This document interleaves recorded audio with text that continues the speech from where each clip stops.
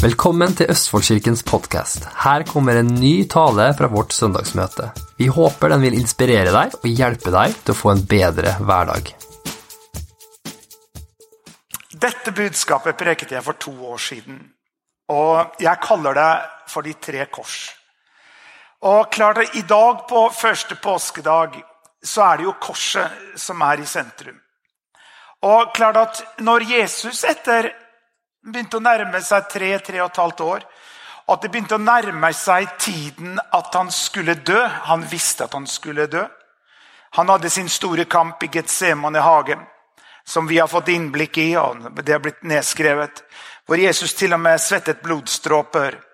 Og det jo faktisk vitenskapelig, psykologisk bevist at mennesker kan være så attakkert av frykt at de bokstavelig talt kan svette blod. Det fant de på jødene før de ble sendt inn i konsentrasjonsleirer, at de var så redde og så angrepet av frykt og grudde seg for det som lå foran, at de bokstavlig talt svettet blod.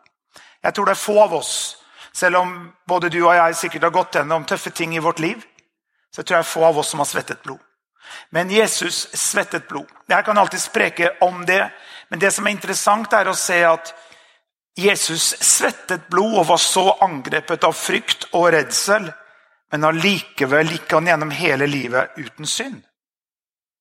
Han ga ikke inn og ga seg ikke over til den frykten og redselen.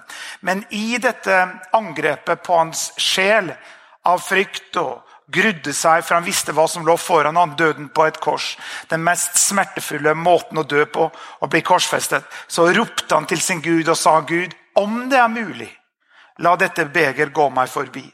Men la din vilje skje, og ikke min egen vilje. Og så kom engler og betjente ham, noe så fantastisk. Engler kom og betjente ham, og han fikk mot til å da ta opp sitt kors. Altså å dø for meg og deg. For det viktig at du og jeg forstår at fra begynnelse til slutt, når som helst, til og med når de naglet Jesus til et kors, spottet han, spyttet på ham, tredde en tornekrone nedover hans panne, la liksom en sånn rød fløyelskappe rundt hans hode og bare mobbet han og skoftet ham og så videre. Så kunne Jesus når som helst hele veien og sagt, nok nok, dette finner jeg meg ikke i lenger. Og kalt ned legioner av herrer, det sa han jo selv.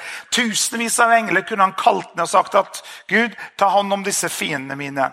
Og Gud kunne slått dem liksom ned som støv på marken og tilintetgjort alle de som da prøvde å gjøre Jesus vondt.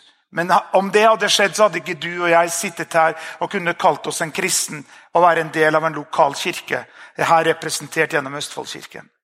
Men Jesus, han var lydig, ja lydig til korsets død. Bibelen til og med sier i Hebreerbrevet at Jesus lærte seg lydighet gjennom at han led. Det jo en egen preken vi kan preke om. At når du har det vanskelig, det der, altså kraft, styrke kommer gjennom motstand. Dette prinsippet med å trene, så det at du går på et helsestudio, betaler mange 100 kroner i måneden for å utsette deg for press, motstand. Du løfter vekter, for å bruke det fysiske eksempelet. Du løfter vekter, du kjører øvelser hvor du løfter av vekt som kommer imot deg, og gjennom det så kommer det styrke. På samme måte så gjelder også det gjelder livet vårt. At når du og jeg går gjennom vanskelige ting, så styrke, karakter, utholdenhet, fokus noe som kommer ut av det. For det viktig at du og jeg forstår at Gud har ikke først og fremst lovt oss et plastikkliv hvor vi går på som en rød løper og alt greit. Nei, det som det overordnede mål for Gud Kristuslikhet. Og det jo det for vi sier at vårt liksom slogan eller mål for vårt personlige liv to know Christ and to make him known. Å kjenne Kristus og gjøre ham kjent. Og det vil gå gjennom vanskeligheter, frustrasjoner. Kenneth spurte her når vi ba 11:30, har du noen gang liksom kjent deg overveldet over ting du har å deale med og så videre? Og jeg rekte opp hånda og sa ja, all the time, hele tiden. Men det gjør jo at man kaster seg på Gud, fordi at alt fullendes i svakhet. Kraften fullendes i svakhet. Her når jeg snakker om de 3 kors, så vil jo de fleste her forstå at det jeg snakker om jo de 3 kors på Golgata. Men bare liksom før vi går inn i den teksten som vi skal inn i på det her, som allerede har blitt lest til og med på engelsk i denne gudstjenesten, så var det jo at når Jesus begynte å forberede disiplene at det var det beste for han at han skulle dø på et kors, så de grasp jo ikke det. For de var jo i flowen, pengene kom inn, Judas var veldig fornøyd, han kunne stjele penger uten at de andre oppdaget det. Jesus visste jo det selvfølgelig, men han fikk fortsatt lov til å være kasserer. Det er jo nåde. Og ga han en sjanse helt inn i døden. At han kanskje en dag omvender seg. Skjønner du? Og mennesker ble helbredet, og så lenge Jesus gjorde vann til vin, det var hans første mirakel, som de sier på Vestlandet, hvor de liksom tenker, så sier man at, ja, men du vet at det første mirakelet Jesus gjorde, det var å gjøre vann til vin, så sier vestlendingen, ja, vi vet det, men vi liker det ikke. Men det er en annen story. Men poenget er det at så lenge Jesus gjorde slike ting, gjorde vann til vin, helbredet de syke, vekket opp de døde, blinde fikk syven igjen. Det er liksom, wow, det var liksom noe som skjedde, det var action, og det var liksom, han var the talk of the town, og han var det VIP av Israel, og disiplene på en måte solte seg litt i glansen av Jesus, og så videre, ikke sant? Så de følte at det var i flowen. Og årene går fort, og så liksom rundt 3 år da, etter at Jesus hadde begynt, og hadde en disippelskare, mange hadde forsvunnet. Jesus måtte til og med spørre de 12, vil også dere gå bort, i Johannes 6, når han hadde preket om nattverden, og når han hadde preket om, hvis dere ikke spiser mitt legeme og drikker mitt blod, så har dere ikke noe med meg å gjøre. Det er ikke liksom så pedagogisk lurt å si til en jøde som aldri spiser kjøtt med blod i. Og ikke nok man skulle ikke spise kjøtt med blod, de skulle til og med drikke blod. Men Jesus snakket jo i overført betydning om identifikasjon med sin død og sin oppstandelse. Og da forsvant jo de fleste. Og Jesus vender seg til de 12. Kanskje var bare de igjen. Så det var ikke liksom noe sånn gjennomslag med mange tusen nye medlemmer i kirken til Jesus og så videre. Det var liksom 12 igjen. Men Jesus han gjorde hele tiden ledet av ånden. Alt han sa, alt han gjorde. Men når Jesus da begynte å fortelle dem at jeg skal dø på et kors, de grasp ikke det. De tok ikke det. Fordi de skjønte ikke det. Helt inn i korsfestelsen og inn i at Jesus døde, så hadde de ennå ikke forstått det. Jesus hadde igjen og igjen og igjen sagt det til dem. Og noen ganger så tror jeg Jesus ble litt lei, for han sa, hvor lenge skal jeg holde ut med dere? Som en predikant sa, da han ble spurt om hvorfor preker du om tro hele tiden. Kenneth Hagin hadde preket om tro, Markus 11, 22-24 år, 50 år. Så sa brother Hagin, when are you going to teach about something else? Så sa brother Hagin og bare smilte, så sa han at når dere får tak i det her, så går vi til noe nytt. Men klart, det var nye generasjoner som kom og så videre. Men poenget er det at når da Jesus døde på et kors, disiplene tenkte, ja, det var hyggelig så lenge det varte. Det var veldig moro. Masse mirakler, masse publisitet på CNN, Facebook, Instagram, Twitter. Alt var opptatt av hva Jesus holdt på med. Hva gjorde Jesus i dag? Og han gikk inn på Burger King, og han var på McDonald's, og liksom paparazziene, alt sammen prøvde hele tiden å finne opp stories som det var noe å ta Jesus på. Men de fant jo ingenting. For Jesus var hel ved, va? Men når da Jesus døde på et kors, tenkte jeg, de ble jo livredde. Så de gjemte seg for de romerske soldatene, for de tenkte at vi ville ikke dø slik som Jesus døde. Derfor er jo bildet egentlig klart, det her er jo fra en eller annen film eller setting og så videre. Det var ikke folksomt rundt korset til Jesus når han døde. For de fleste hadde trukket seg unna. For de var redde for å bli identifisert med Jesus. For de var redde for de romerske soldatene som var så brutale. Når det gjelder da torturmetoder og så videre. Til og med Peter. Jesus hadde til og med advart Peter. Før han galer 3 ganger så har du fornektet meg. Og Peter bare avfeide og sagt, Jesus, you can count on me, man. I'm right there. I'm right there behind you. Men det som han ikke visste, han var right there behind Jesus, 5 miles away. Så før han hadde galgil,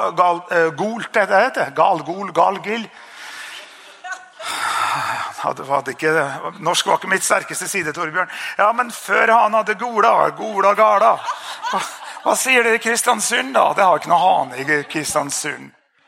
Nei, gale, ja. Før han hadde gale. 3 ganger så hadde jo Peter fornektet Jesus. Og gått tilbake til sitt eget yrke. Ja. Så det var jo stort sett bare mor til Jesus og noen kvinner som satt ved korset. Og de sa, det forbarlig briste, vi bryr oss ikke. Vi glad i denne mannen, for han har forvandlet mitt liv. Så Jesu mor og noen tidligere prostituerte, noen som Jesus hadde hjulpet, satt der, tok hånd om Jesus. Og Johannes var der. Ok, det bakgrunnen, og da leser vi teksten. Jeg elsker denne teksten. Så her Jesus henger på korset. En av forbryterne som hang der, spottet Jesus og sa, hvis du Kristus, så frels deg selv og oss. Men en andre tok til motmæle, refset ham og sa, frykter du ikke engang Gud, når du ser at du under den samme dom? Vi det med rette, for vi får den lønn vi fortjener for våre gjerninger. Men denne har ikke gjort noe galt. Så sa han til Jesus, men Herre, husk på meg når du kommer i ditt rike. Jesus sa til ham, sannelig sier jeg deg, i dag skal du være med meg i paradis. Jeg synes at dette noe av den mest fantastiske illustrasjonen og storyen når å presentere evangeliet. Her henger det altså på korset, henger det 3 menn. En representerer guddommen. Det en mann, hans navn Jesus Kristus. Han sann Gud, han sann menneske. Han den eneste fra før Adam, når Adam og Eva vandret på jord, og før de syndet, og synden kom inn i verden, så det kun ett person som fra begynnelse til slutt har gått gjennom livet sitt, uten aldri å synde, og aldri trengte en frelser. Hans navn Jesus Kristus. Men gjennom at han selv ikke trengte en frelser, så kunne han frelse deg og meg. Der henger han midt imellom 2 andre, som antagelig ikke var mors beste barn. De var antagelig ikke de som hadde mest stjerner fra søndagsskolen i søndagsskoleboka si. Jeg vet ikke, det kan man jo sikkert finne ut om man begynner å lese historier rundt den tiden, hva som var bakgrunnen til disse 2 andre. Men som vi leser i teksten her, den ene, det 2 kriminelle, og de må ha gjort grove kriminelle handlinger, for de var blitt dømt til døden. Du ble ikke dømt til døden om du bare hadde stjålet en håndveske til en gammel dame, eller stjålet et eple på markedet. De må ha gjort groteske, de må ha gjort grove ting, for de ble dømt til døden gjennom korsfestelse. Jeg vet ikke om de var buddies, om de var kamerater, eller om det var 2 forskjellige. Men det tydelige, de visste i hvert fall noen ting om hverandre. For når den ene roper ut til Jesus og sier, Jesus, om det så, når han sier han, men Jesus, husk på meg når du kommer i ditt rike. Og Jesus sa til ham, sannelig sier jeg deg, i dag skal du være med meg i paradis. Men før det så står det jo her at den ene sier, frykter du ikke engang Gud når du ser at du under den samme dom. Vi det med rette, for vi får den lønn vi fortjener for våre gjerninger. Så når den egen kriminelle sier at vi fortjener det her, så det tydelig at han visste også litt om den andre kriminelle. Men begge disse 2 var bad guys. Begge disse 2 var kanskje hele samfunnet veldig fornøyd med at man fikk dem bort fra moder jord. Fikk dem bort fra dette pest, dette som skaper frykt og gjør kriminelle handlinger. Og så henger de ved siden av Jesus. Og klart at alle visste om Jesus. Og der henger de, og livskraften holder på å ebbe ut, det nærmer seg slutten. Det noe av den mest smertefulle måten å dø på, å bli korsfestet. For til slutt så blir du kvalt når brystkassa di kollapser, og du får ikke luft. Og Jesus, han tok på seg vår smerte og plage. Han fikk ikke 3 valium som skulle døyve ned smerten, for Guds ord sier at sannelig våre sykdommer tok Jesus på seg, og våre smerter bar han bort. Vi trodde han var blitt rammet, slått av Gud og plaget. Men Jesus ble såret for våre overtredelser og knust for våre misgjerninger. Straffen lå på Jesus for at vi skulle få fred. Og ved Jesu Kristi sår så vi lekt. Men her henger de 3. Og folk ser på dem. Så roper den ene kriminelle. De begge har gjort sikkert noe av det samme. Så roper den ene og sier, Jesus, kan du huske på meg når du kommer i ditt rike? Og så svarer Jesus, sannelig sier jeg deg, i dag skal du være med meg i paradis. Det står ingenting hva den andre svarte når Jesus svarte den andre det her. Det synes jeg har vært veldig interessant, så jeg må få lov til å tenke litt imellom. For han var jo tydelig litt mundrapp, denne karen. Og han kunne fortsatt prate selv om døden holdt på å banke på døra hans. Og det nærmet seg de siste minuttene hvor han skulle dø og skulle gå inn i evigheten. Livet er brutalt, livet er fullt av kontraster. Og det er en ting vi aldri kommer utenom, og mange ganger så prøver man å dulle ned at liksom, når man er ung og har ambisjoner og har hele livet foran seg og så videre, så er det noe man kanskje ikke tenker så mye på. Men livet er brutalt, folkens. I forrige uke her så var jeg i begravelse. Jeg kom fra, har bestått fagprøve og er utdannet helsefagarbeider. Jeg var liksom glad i serken, så miraklenes tid er ikke forbi, takk og lov. Når noen gratulerte meg, så sa jeg, miraklenes tid er ikke forbi, sa jeg. Ja, det er greit for deg å si som er pastor, sa de. Men så dro jeg rett i en begravelse av en god venn som bare døde 69 år gammel. Og da tenkte jeg på dette, det må jeg preke om en gang, ikke i dag da. Om livets kontraster. Fra en stor glede og at jeg hadde bestått, til en dyp sorg over å miste en god venn, allerede 69 år.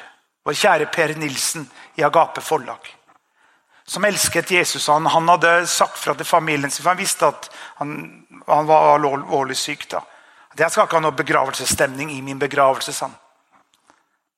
Og han fortalte gjennom alt det der, at han sa det er utrolig å se, og det er opplevelsen, denne at hvordan jeg føler på den ene siden, hvordan min kropp svinner hen, men samtidig fra dag til dag så blir jeg sterkere og større og gladere inn i hjertet mitt, for jeg vet jeg skal til Jesus. Han ga jo ut massevis av bøker som vi alle har lest og er takknemlige for Agape forlag, Per Nilsen, om himmelen, om det som ligger foran oss. Så han døde glad til sinns. Han går foran der. Men for meg så var det klart at for alle andre som er igjen, og som var glad i Per, han betydde mye for Hilde og meg, ga ut alle bøkene våre, sendte ut nyhetsbrevene mens vi bodde i Afrika og så videre. Så ble dette kontrasten.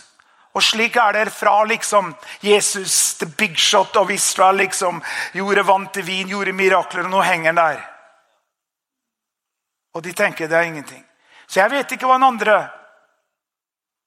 reagerte når Jesus sa, sannelig sier jeg deg. Når man brukte dette ordet sannelig, så er det som å streke under at dette er virkelig sant. Sannelig, sannelig. Dette uttrykket er jo brukt igjen og igjen i Bibelen, og da understreker han at dette er virkelig sant.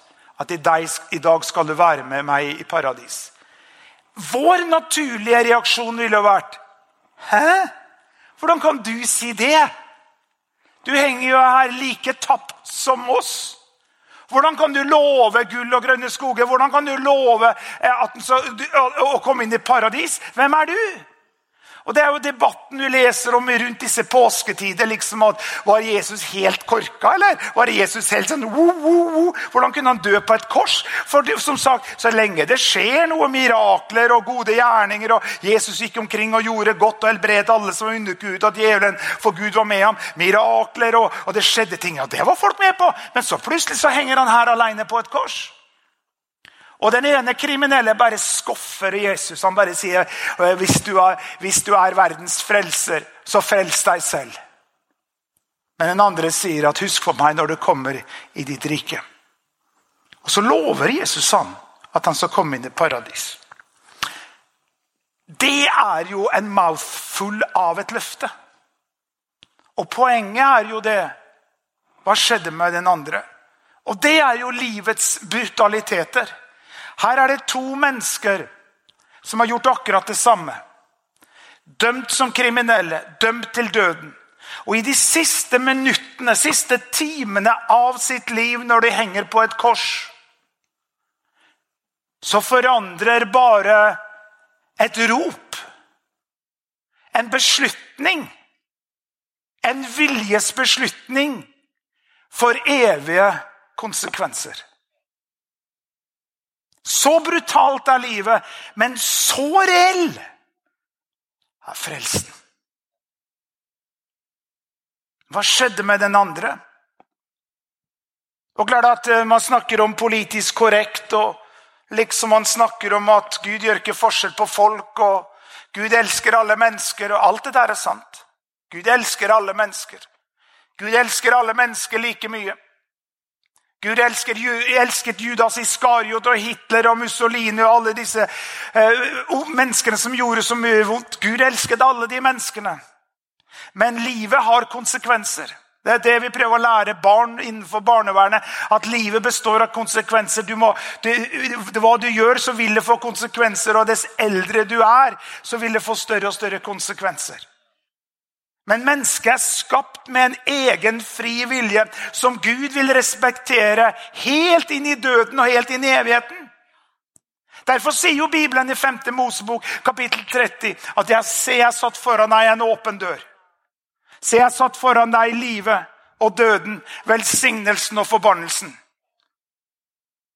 Og så for at Gud skal liksom hjelpe oss på vei, så sier han, så velg da livet. Det burde jo vært ganske innlysende. Så han prøver liksom å hjelpe oss litt. Velg da livet. Ja, hvorfor skal jeg da velge livet? Jo, fordi at livet ditt vil gå i retningene av dine valg. Du og jeg i det store og hele, vi er der vi er i dag. På grunn av de valg vi har tatt. Jeg regner med at ingen her har blitt utsatt for tvangsekteskap. Jeg gifta meg ikke i fylla. Jeg var klinke edru når jeg gifta meg, Hilde. Jeg har aldri angret en dag. Men det var mitt valg. Så hvis ikke du liker den personen som du gifta deg med, så er det ditt valg. Prøv å gjøre det beste ut av det. Men jeg skal ikke komme inn med en ekteskapsrådgivning her. Ja. Men det er valget. For Jesus sier til den ene, i dag skal du være med meg til paradis. Hva med den andre? Kom ikke til paradis. Hvor kom han da? Og midt i disse tider hvor man skal være politisk korrekt og teologisk korrekt, så må vi allikevel med stor frimodighet og kjærlighet og visdom få peke på at det er 2 utganger av dette livet. Enten går du opp, eller så går du ned. Enten går du opp og her kommer til himmelen og er sammen med Jesus i resten av ditt liv. Eller så går du fortapt, hvor det er evig mørke og pine og plage. Og la meg si det sånn, helvete, fortapelsen ble aldri skapt for at mennesket skulle være der. Det var skapt for djevelen og alle hans demoner som gjorde opprør imot Gud. Og tragisk nok så er det mennesker som lar seg bli lurt og velger bort Jesus, men sier på den måten ja til mørket. Derfor fikk jo det utgang. Og tenke deg, disse menneskene fikk ikke muligheten til å gjøre noe særlig bra gjerninger. De fikk ikke tid til å springe til søndagsskolen og få enda en sånn gullstjerne. Er det noen som brukte å få gullstjerner du var på søndagsskolen? Er vi så gamle, Anders? Linda, vi er så gamle. Fikk du det? Du var Kenneth? Du stjal vel hele lagret til søndagsskolelærerne og bare kjørte på. Vi fikk jo gullstjerner hver gang vi kom til søndagsskolen. Andreas, fikk du noen gullstjerner? Alex, fikk du det? Alex fikk det ikke? Nei, men det er greit. Du er frelst, det går bra. Trenger ikke å vise frem den søndagsskoleboka når vi kommer til himmelen. Er ikke det bra? Trenger ikke å vise frem den. Så hadde ikke trengt å anstrenge deg sånn, Kenneth, for å stjele alle disse stjernene til søndagsskolelærerne. Det er ikke det som drar deg inn i himmelen allikevel. Ok, men ser du det? Ser du det her? Det er lov å tenke når vi leser Bibelen. Det ligger jo i teksten her. At Jesus lovte himmelen og paradis til den ene, men den andre gikk jo ikke der. Men poenget er, de hadde gjort akkurat samme bad things. Men det var et valg de tok.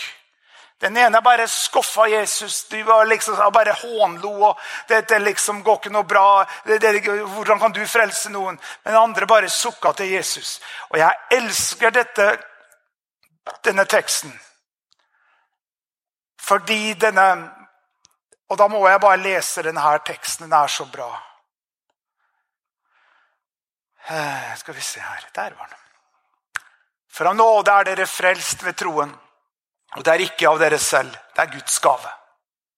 Ikke av gjerninger, for at ikke noen skulle rose seg.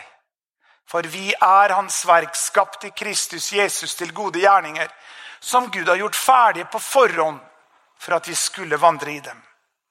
Vi tror på gode gjerninger, men først kommer frelsen, så kommer gode gjerninger.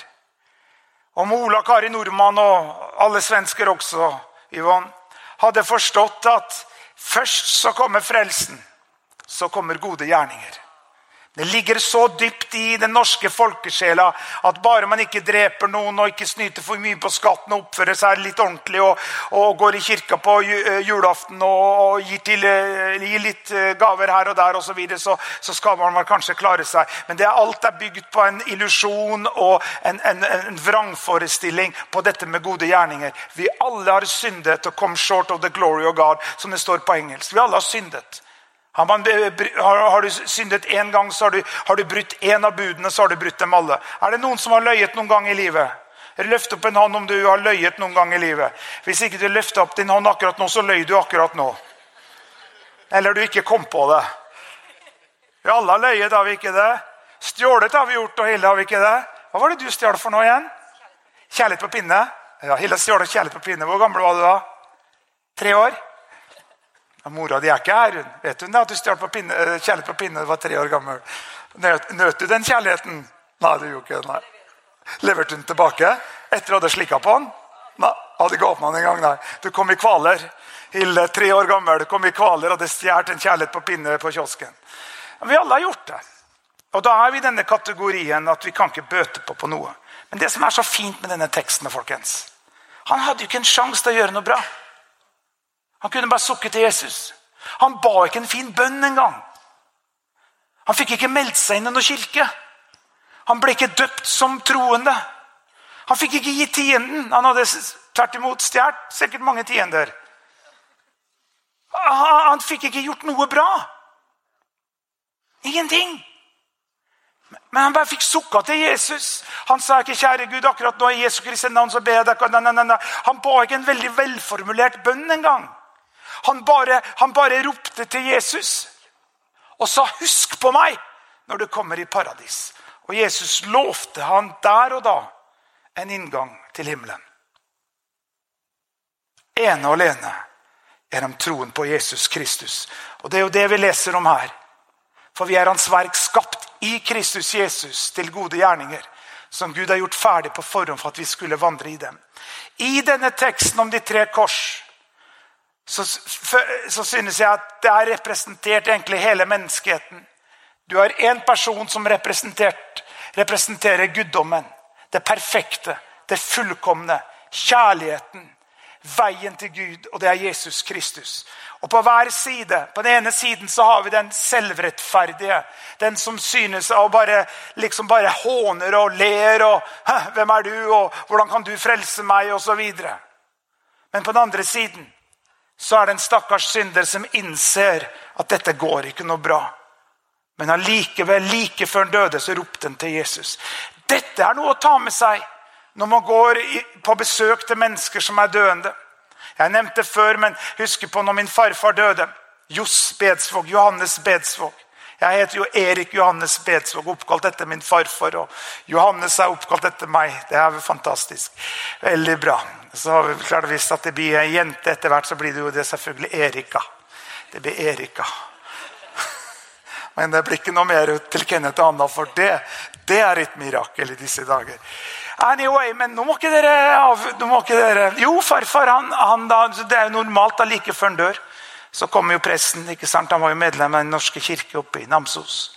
Så kommer presten, skal gi han da, den såkalte, de kaller den siste nattvær, og de salver den personen med olje. Og jeg vet jo ikke hva som skjedde der, det vet jo bare presten og farfaren min og Gud. Men farfaren før begravelsen, han visste jo at jeg var en kristen. Vi var jo aktivt med i ungdomsmiljøet, eller vi hadde kanskje reist Østerrike den tiden. Så kom han, skal vite det, Erik, at farfaren din tok imot Jesus like før han døde. Han fikk ikke tid til å gjøre så mye bra. Men han sa ja til Jesus. Og hør folkens, i møte med mennesker som har fått livene sine ødelagt, og lovsangene kan bare komme fram, som har fått livene sine ødelagt, ikke fått det til.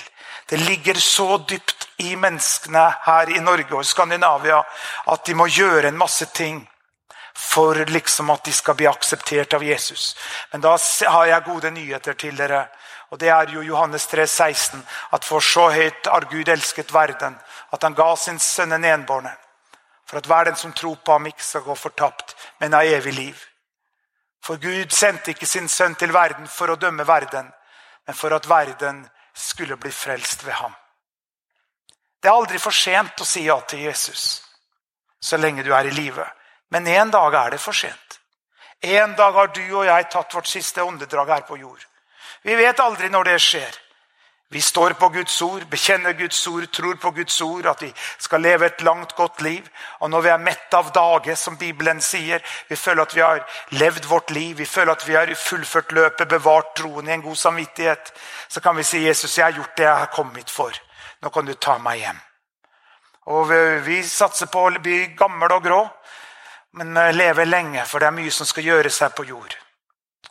Men når vi da en dag dør, så kommer vi til himmelen. For det finns ingen annen vei til himmelen enn gjennom Jesus Kristus.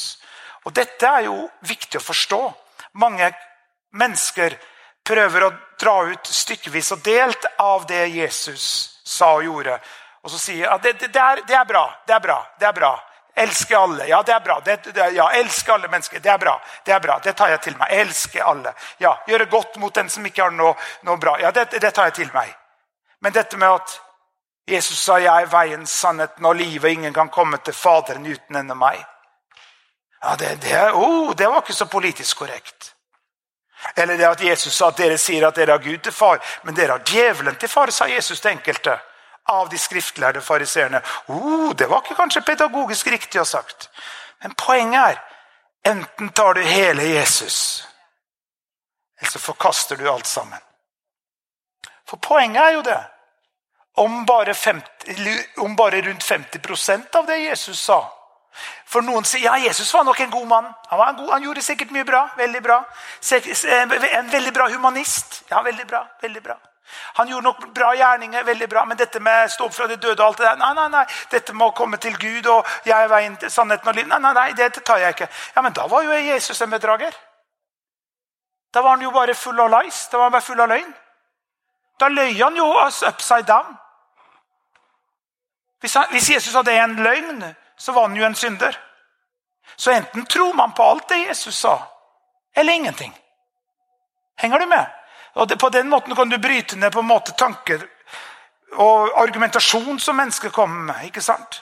Men derfor, vi tar hele Jesus. Vi tar hele Jesus. Vi tror på alt det Jesus sier. For vi har fått kjenne på hvem han Han tar oss til himmelen. Tenk da, vi kan møte igjen denne kriminelle som hang på korset. Vi kommer til himmelen nå. Det blir jo veldig spennende å møte igjen. Vi vil jo kjenne hverandre igjen. Jeg regner med at rynken borte, og det ekstra flesket her og der borte, og så videre. Men vi vil jo kjenne igjen hverandre. På en eller annen måte, selv om vi får et nytt oppstandelseslegeme. Vi får ikke med denne kroppen, så uansett hvor glad du i kroppen din, den blir ikke med. Den blir ikke med. Nei. Så vil vi kjenne igjen hverandre. Så kommer det kanskje en mann opp til oss og så sier, hei, hva heter du? Jeg heter Erik. Jeg håper det lenge til, jeg er ikke døende også, folkens.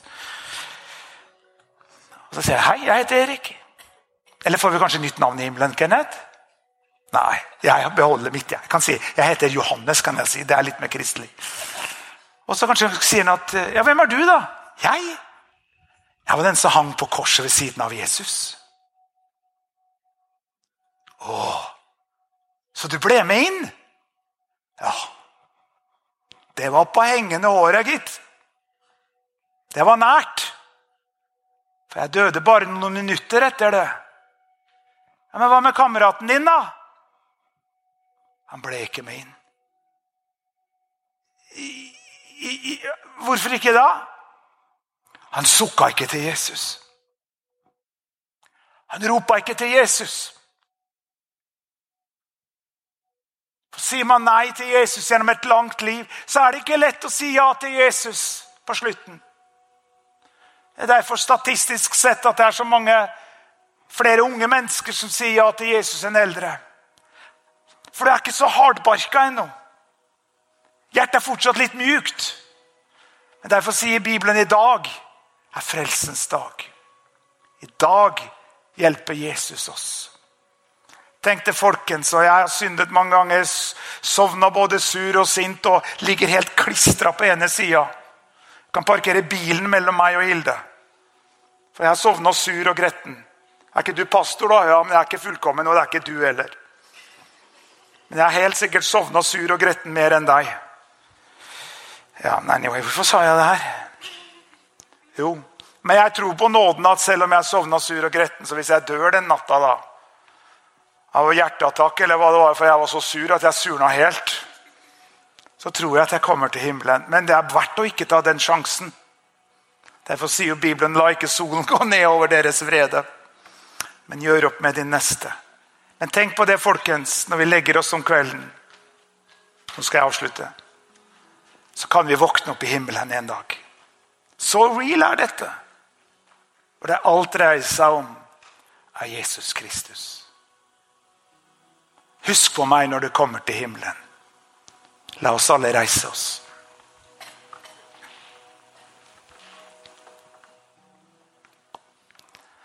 Korset er tomt. Jesus lever. Han lever i dag. Og han banker på din hjertes dør. Ikke bare en gang. Hver eneste dag så står han på og banker på din hjertes dør. Og hver dag bare gjør det som denne vanen. Beate nevnte denne 15 minutterne hva det er. Bare si, kjære Jesus, jeg kommer inn. Kom inn i hjertet mitt igjen. Ja, men det ba du jo i går. Ja da, men døra kan bli slamret igjen av gjennomtrekk eller ting som skjer. Så åpner vi hjertets døra igjen. Betyr det at vi blir frelst hver dag? Nei, men vi bare erkjenner og bekjenner Jesus Kristus som kongenes konge og herrenes herre i vårt liv, over våre følelser, over våre tanker, over våre gjøremål hver eneste dag. Kan vi gjøre det akkurat nå? Kan vi alle lukke våre øyne og bøye vårt hode akkurat nå? Mens vi alle vårt hode bøyd og våre øyne lukket. Kanskje du er her og ikke kjenner Jesus Kristus. Kanskje du en dag sa ja til Jesus, ba han komme inn i ditt hjerte. Men ting har skjedd i ditt liv. Du føler deg distansert. Du er usikker på din frelse. Da vil jeg spørre deg så dramatisk om du skulle dø i dag. Vil du komme til himmelen? Og du tenker så, ja, jeg vet ikke jeg. Ja, men den frelsesvissheten kan du få ved bare å si ja til Jesus. Om du er her og ønsker å komme tilbake til Jesus og be frelsens bønn, så mens vi har alle våre øyne lukket og vårt hode bøyd akkurat nå, om du er her, så løft din hånd akkurat nå. På den måte tilkjennegi at du vil be denne frelsesbønn sammen med meg akkurat nå. Da ber vi denne bønnen alle sammen, og så sier vi, kjære Jesus, kom inn i mitt hjerte. Jeg tar imot deg nå, som min personlige frelser, og som min Herre. Takk, Jesus, at du dro til himmelen. Du er veien, sannheten og livet. Ingen kan komme til Gud uten gjennom deg. Derfor bekjenner jeg i tro. Du, Jesus, og ingen annen, er min personlige frelser og min Herre. Og en dag vil jeg møte deg i himmelen. Takk skal du ha. Kom, Hellige Ånd, og hjelp meg. Et liv som er Guds kall verdig. Til å ære Jesus med mine tanker, ord og gjerninger. Amen.